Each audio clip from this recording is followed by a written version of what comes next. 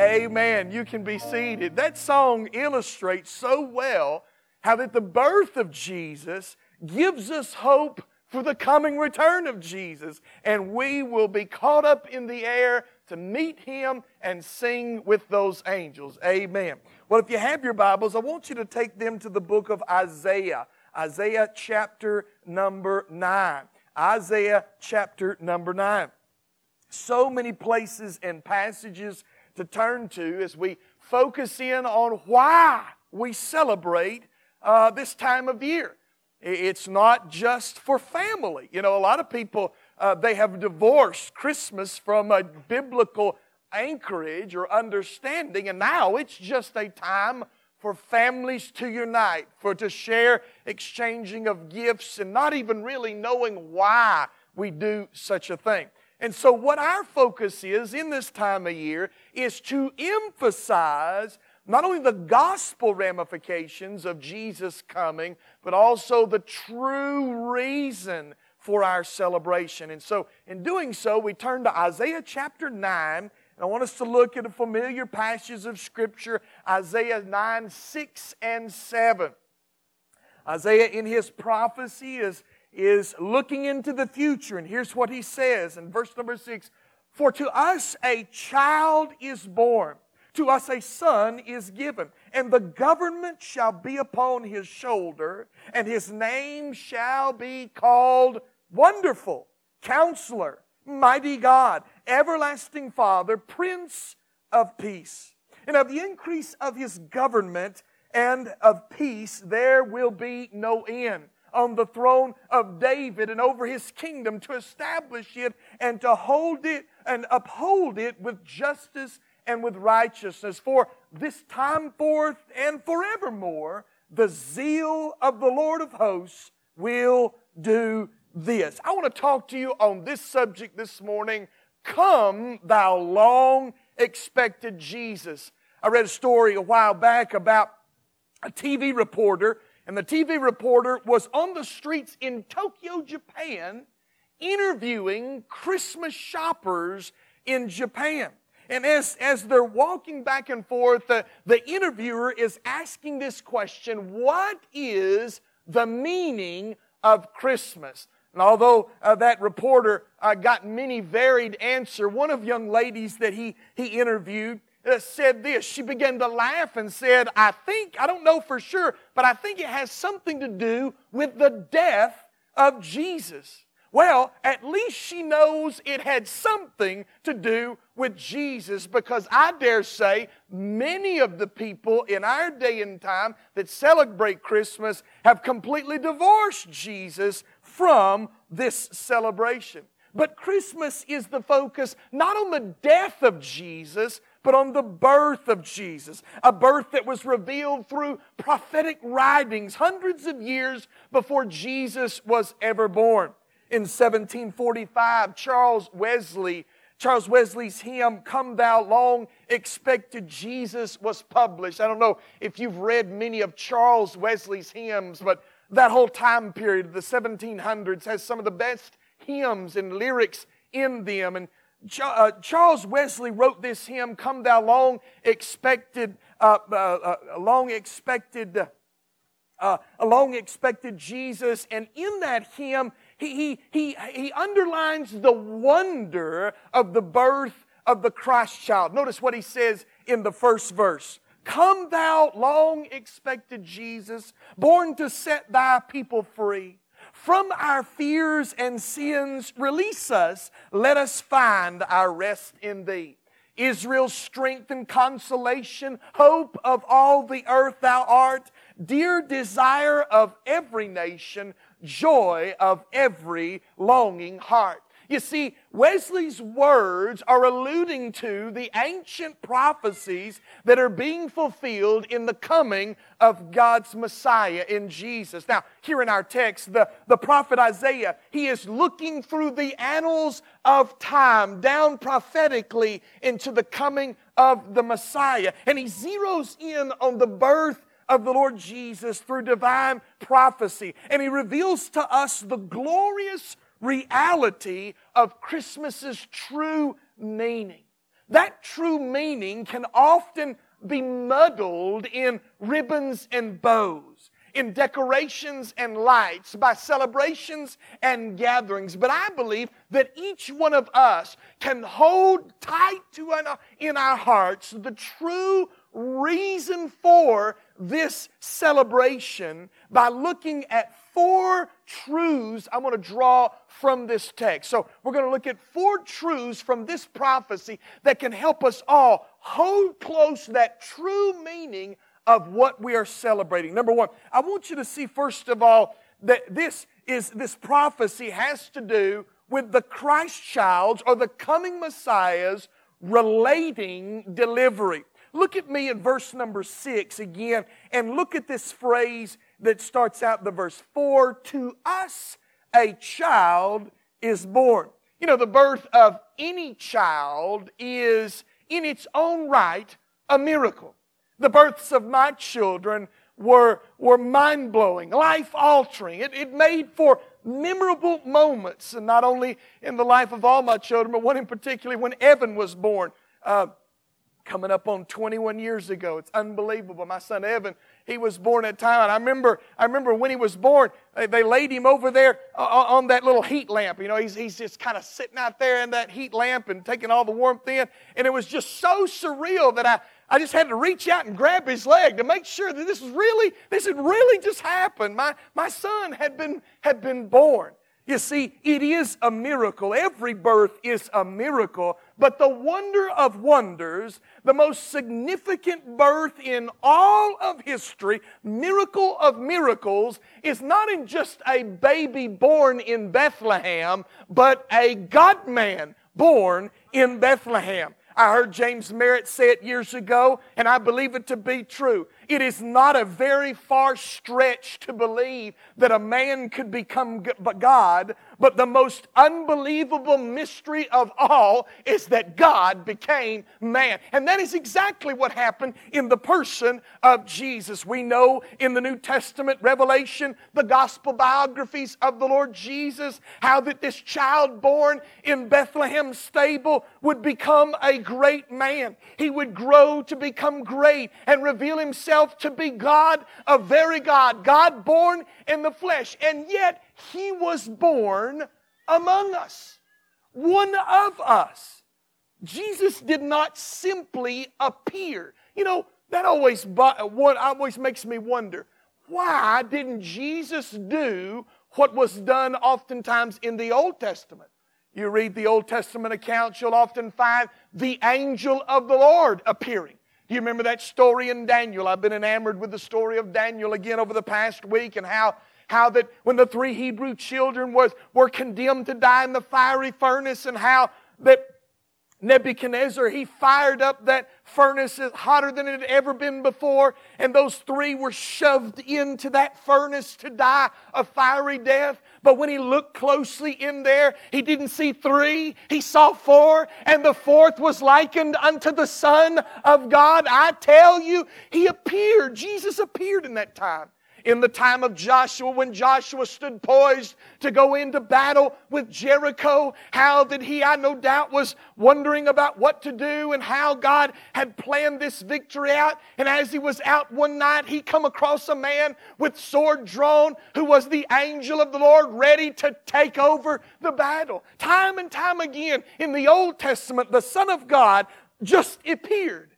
No doubt Jesus could have done the same. There were angelic appearances in the New Testament.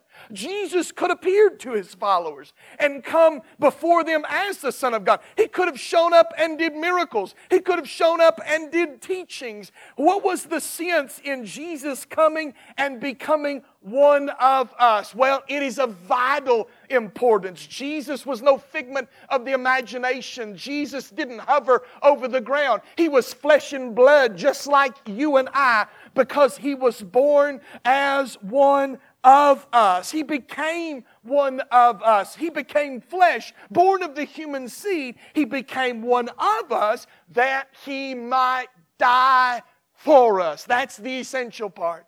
Hebrews 2:14, listen to how it puts it. Since therefore the children share in flesh and blood, He Himself, speaking of Jesus, likewise partook of the same things, that through death He might destroy the one who had the power of death, that is the devil. Jesus must have come in the flesh. 1 Peter 1:20, He, Jesus, was foreknown before the foundation of the world, but was made manifest in the last times for your sake. Hebrews 10:5, consequently, when Christ came into the world, He said, sacrifices and offerings you have not desired, but a body have you prepared for me. The Son of God Most High left the high thrones of heaven and the adoration of angels and descended down to this world, to all of its pain, all of its suffering, all of its mockery, all of its envy and strife and hatred, and became one of us.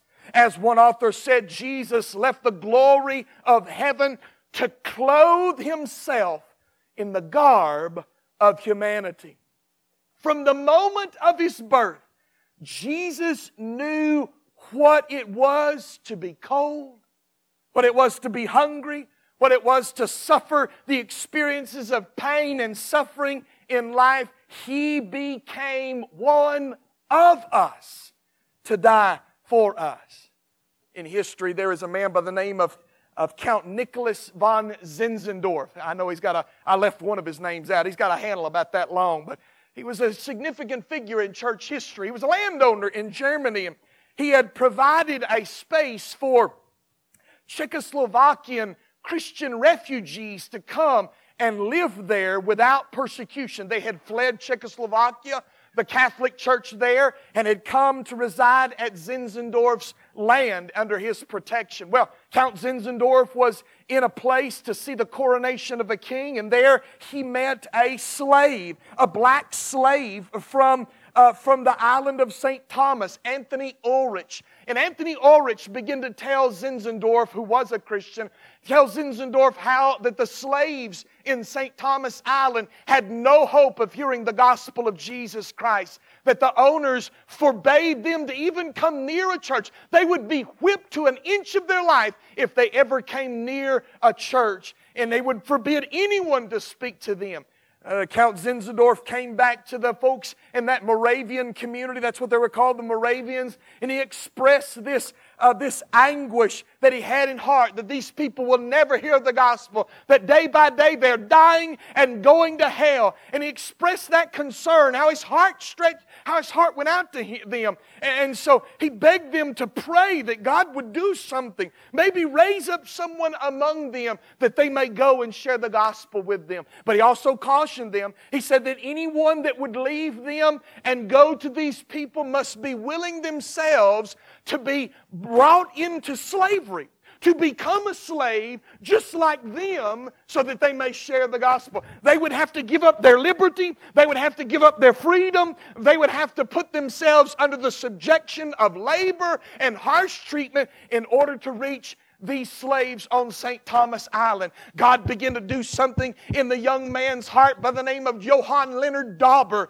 And Dauber could not resist the call of the gospel, and finally said, I'll take the gospel to St. Thomas even if I have to sell myself into slavery. When he boarded the boat on the way to St. Thomas, his last words, may the lamb that was slain receive the reward of his sufferings. He made it to the island of St. Thomas, and there began to interact with the slaves, and the slave owners would not dare put a white man into slavery. Therefore he had free course, because he was bold enough to ignore their warnings and share the gospel with those on the island of St. Thomas. Although Dauber never had to become a slave, yet that's what Jesus did for us. He came and gave up everything, laid aside his glories as the divine Son of God, worshiped his angels to become one of us, that he might die for us. Oh, the story of the Lord Jesus becoming one of us.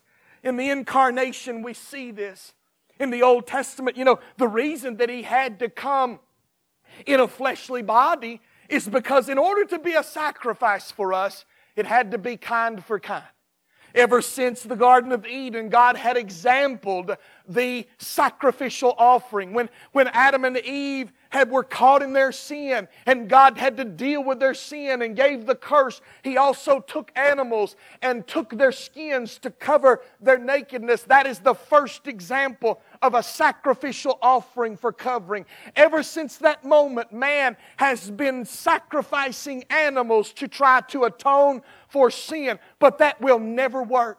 In the Old Testament, when a sinner would come to the temple, he would bring that most innocent of the flock, that innocent lamb, whose throat would be cut, body would be flayed, burned on the altar as a sacrifice. But there is no way, Hebrews tells us, there's no way that the blood of bulls and of goats or the ashes of an heifer could forgive sin. But Jesus Christ came in the flesh to die for us, kind for kind, the innocent, sinless one, to die on our behalf. The Lord Jesus came to become one of us that He might die for us. It was a relating delivery. In Jesus coming in that body, He is related to us and therefore could die for us. Notice also His retained deity. In verse number 6 it says, not only for to us a child is born, but it then also says, to us a son is given. This statement clearly defines who Jesus is. He is not only a child born, He is a son given. He is both man and God. Jesus was not half man and half God. He was all man and yet at the same time all God. This second statement identifies Him as a life that clearly already existed. And Jesus has already existed from the beginning of time. In Genesis 1:26, God said, let us make man after our own likeness. Jesus was alive at the very dawn of creation with the Father in perfect harmony. John 1:1 makes it very succinct and tells us of Jesus' eternal deity. In the beginning was the Word, and the Word was with God, and the Word was God. He was in the beginning with God. All things were made through Him, and without Him was anything made that was made. In Him was life, and the life was the light of men. Jesus did not begin on that starry night in Bethlehem where the Virgin Mary gave birth to that little baby boy. He has always existed from the beginning of time. He is the creator and sustainer of all things. Colossians 1:15-17 tells us Jesus is the image of the invisible God, the firstborn of all creation. For by Him all things were created in heaven and earth, visible, invisible, whether thrones or dominions or rulers or authorities, and all things were created through Him and for Him, and He is before all things, and in Him all things exist. I think that's pretty thorough, don't you? The Apostle Paul makes it clear that Jesus was before all things, the creator of all things, even to this very hour, the sustainer, the holding together of all things. This pre-existent Christ was the beloved Son of God the Father. Jesus was the Son given by the Father. I was thinking as I put together this message and was going over it, and I cannot recall if I have already told this story or not. It's pretty early in the ministry before you start repeating stories. I'm sorry, but if I have, I apologize, because this story had such an impact on my life. We were at a meeting. My pastor was preaching at the time, and my wife and I were there. We were part of the choir. We were singing together. Evan was a baby, small enough where I could tuck him under my arm. I mean, he was tiny. And during the service, something happened. I had to go out to the car to get something. I think it was formula or something like that.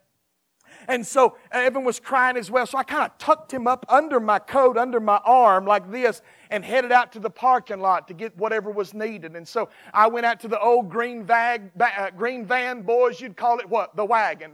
With a wagon. I went out to the wagon and I opened it up. Not a covered wagon, but the old van we had. And I reached inside to grab that stuff and was putting it together. And I looked up on the hill, and across from the church of the hills, right around Easter time, they had 3 crosses on the top of that hill. And one of them in the middle had a purple sash blowing in the wind. And I stood there with Evan in my arms looking looking at that cross up on that hill, and God seemed to stir in my heart, and the question came to mind, why don't you take your son up there and take his little tender hands and place him on that cross and nail him? Why don't you take your son up there to be spat upon and smacked and whipped and beaten? And I hung close to my son, tightened him to my breast. I said, no, never would I do that. And God seemed to say to my heart, that's what I did for you. That's how much I loved you, how much I care about you. God, knowing all things that would come in the life of Jesus, willingly, freely gave His Son that night in Bethlehem. A Father who would do such a thing, like that, would have caused one to maybe question His love. There are many in theological circles today that call this theology of substitutionary atonement of Jesus a type of divine child abuse. That a father would take a son and would willingly, knowingly allow this thing to happen. But we know that God the Father loved His Son.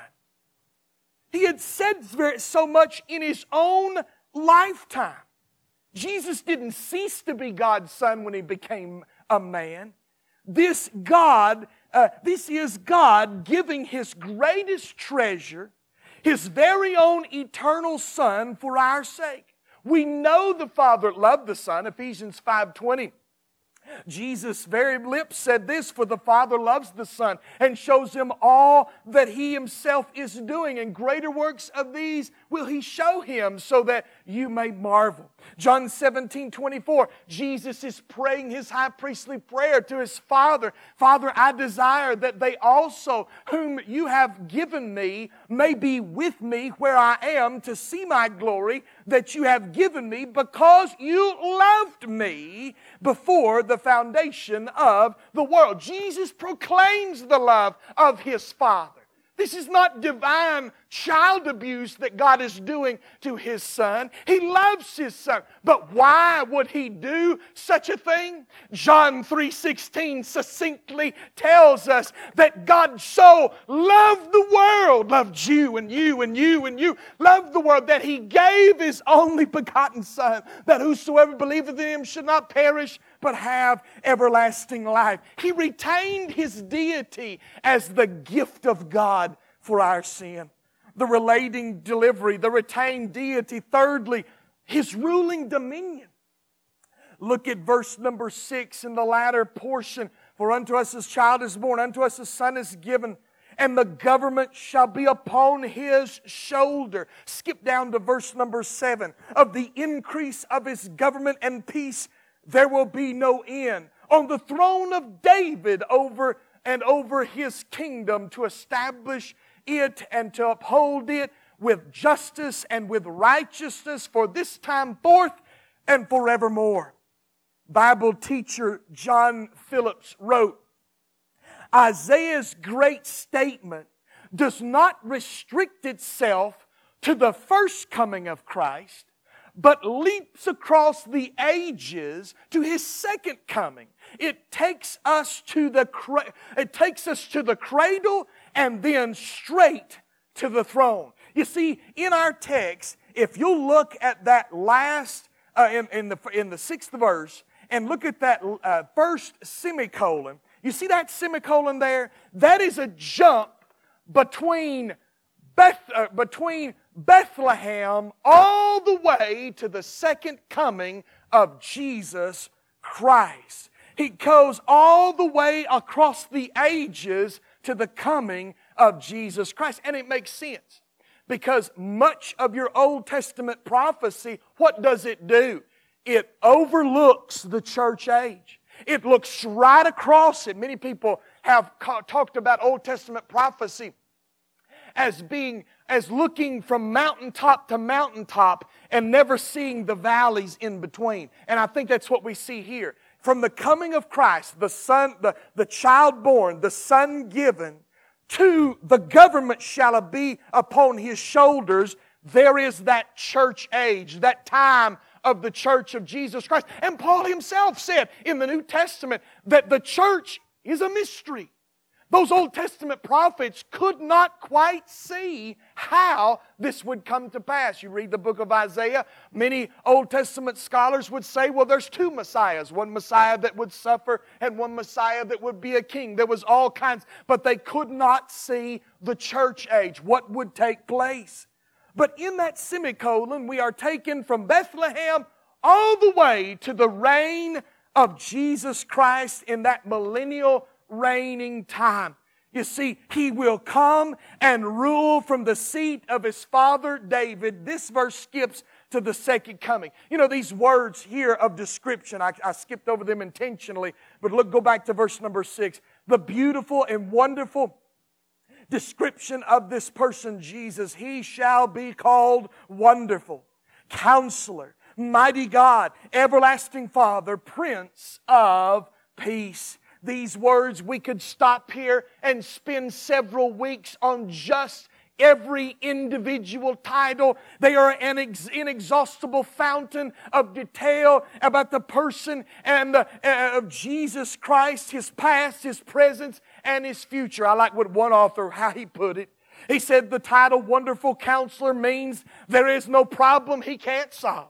And in the title Mighty God, there's no power He cannot subdue. In the title Everlasting Father, there's no period He does not span. In the title Prince of Peace, there is no person He cannot save. Amen. And so we could go on and talk about this description, but this description not only gives us insight into the character of Christ, but it also describes the reign of His second coming. You know, I saved it for next week. It's one of my favorite Christmas hymns. I'm saving it for next week, but it is Isaac Watts' Joy to the World. It's the most traditional of traditional Christmas songs. But in that song, Isaac Watts not only talks about Jesus coming the first time in Bethlehem, but just like our text here, spans across time to talk about the second coming of Jesus Christ.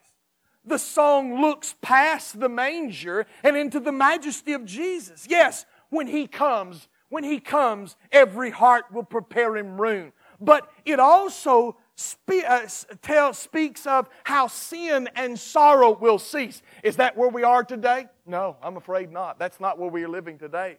It also talks about the thorns of Adam's curse will be eradicated. No, that curse is alive and well and tearing up lives all around us. The wonders of His love will be manifest in every place on the earth. Our text talks about justice and righteousness. That's not where we are. Injustice is all around us in all of its ugly facets and forms. No, we are not in the time when Christ reigns from that throne of David. No, this description is that glorious coming kingdom of Jesus Christ. A kingdom that will not have a passing duration like so many of this world's. You know, the history books are littered with kingdoms that have come and that have reigned, that have had high notes and that have faltered. And it happens again and again and again. When Christ comes to establish His kingdom, it will have no end. It will go on and on and on forever. No passing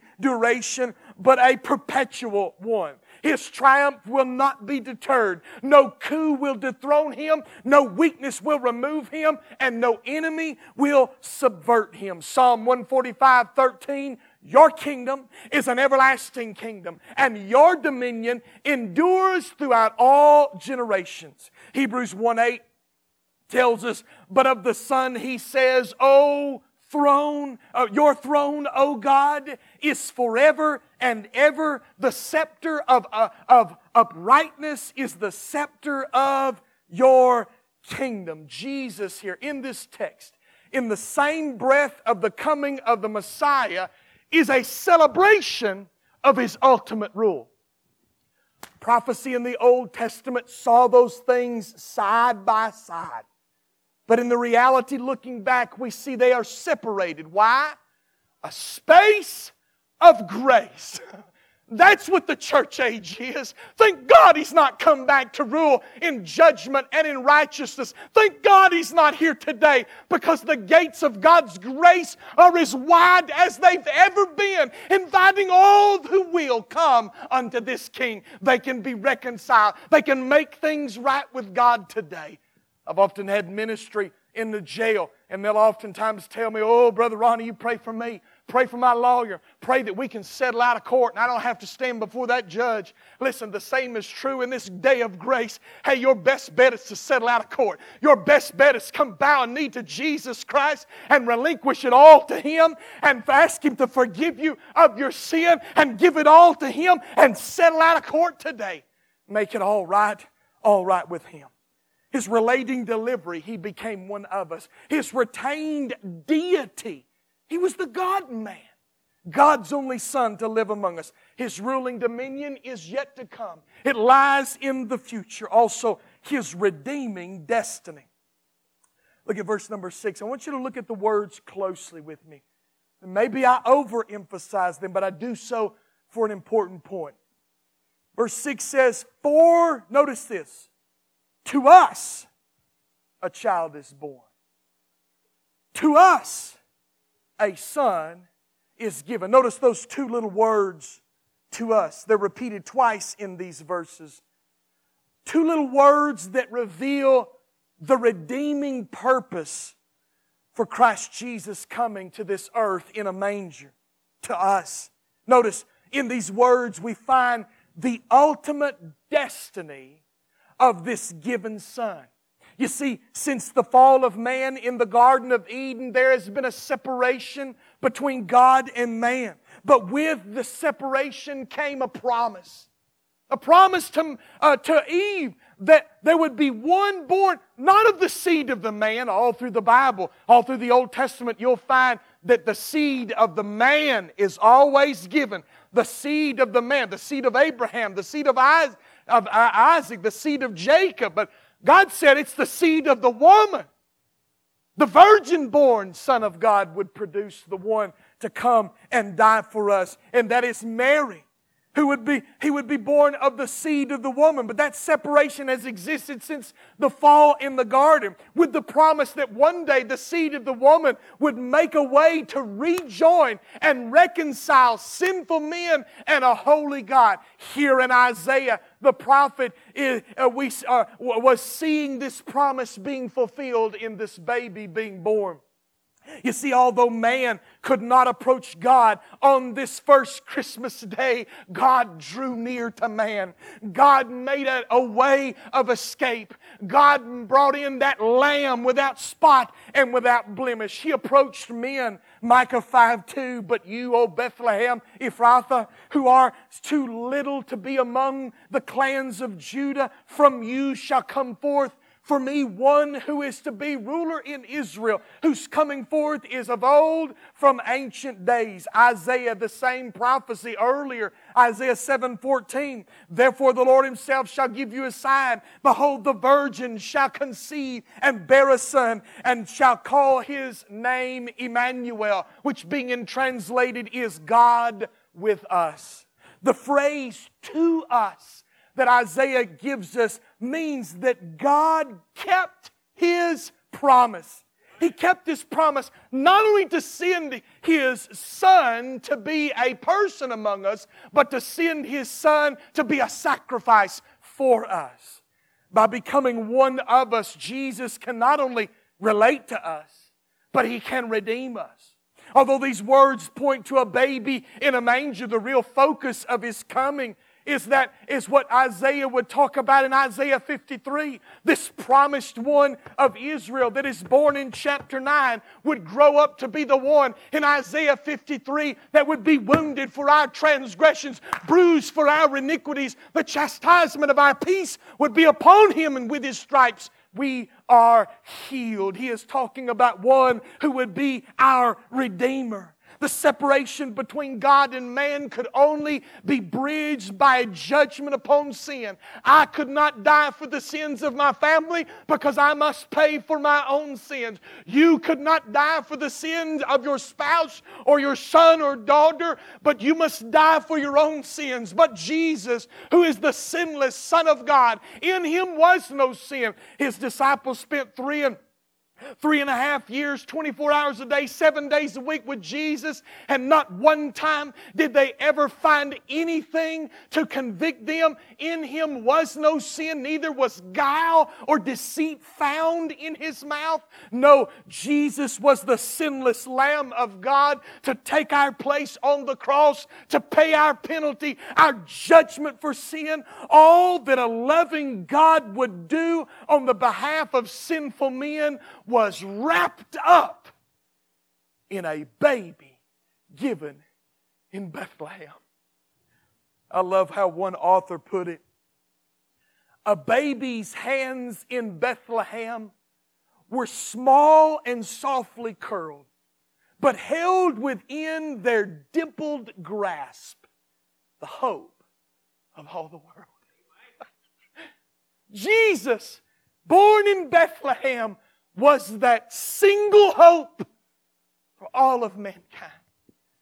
The baby born not of the sinful seed of Adam, but divinely placed by the Holy Spirit in the womb of that peasant girl, would become that sinless Son of God, whose hands would be nailed to a cross, whose back would be riven with stripes, whose side would be speared until He died. Buried in a tomb, lay there 3 days and 3 nights, and then on that third glorious day, raised from the grave, proving that He is the ultimate sacrifice for our sins. Thank God Jesus came. When we see that Christmas tree, when we see those stars and everything that is around us and all of the things, it ought to make us think that God gave a baby that would be a man and die on a cross for us. It's not necessarily about the Christmas tree. It's about Calvary's tree. It's all about Him and what He's done for us in Jesus. It ought to be our celebration.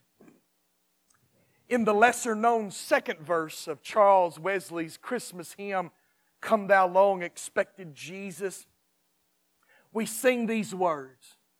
Born Thy people to deliver, born a child and yet a king, born to reign in us forever, now Thy gracious kingdom bring. By Thine own eternal Spirit, rule in all our hearts alone. By Thine all-sufficient merit, raise us to Thy glorious throne. Jesus has come in that babe in Bethlehem to die on a cross, so that we who are sinful can be brought to God through faith in Him. This promised child, this Savior, is not only my Savior, He can be your Savior today. If you know not the Lord Jesus, if you've never placed your faith and trust in Him, I call you. Come. Come. That's the message of the gospel. Come, repent and believe. Repent means to turn, change direction. You're going one direction in life, do 180 and come to Jesus. Believing on Him, trusting Him and what He done for you on the cross. By that, God will impart His Spirit, adopt you into His family, and Jesus would no longer be your judge, but He would be your brother. He would be your advocate. He'd be the one on your behalf to stand before God on your behalf. Oh, listen, come to Jesus. Let's all stand as we have a song of invitation. Our text talks about He is the Prince of Peace. I thought about this hymn, Wonderful Peace. I believe it's in page 290 in your hymnal 290. I don't think I put the words up there, 290. Wonderful Peace. Let's sing this hymn together, 290. If you're here today and you've never placed your faith and trust in Jesus, whether you do it at the seat, whether you do it at the altar, I beg you just to do it today. Come to Jesus. Don't put it off another day. You're not guaranteed tomorrow. Everybody's making plans. What are we going to do 2 weeks from now? A day from now? What are we going to do this weekend? What kind of parties? And nobody's thinking about right now. Listen, you're not promised tomorrow. You're not promised next hour. You're not promised 1 o'clock or 2 o'clock. Today is the day of salvation. Come and put your faith and trust in Jesus. Wonderful peace. 1, maybe 2 verses.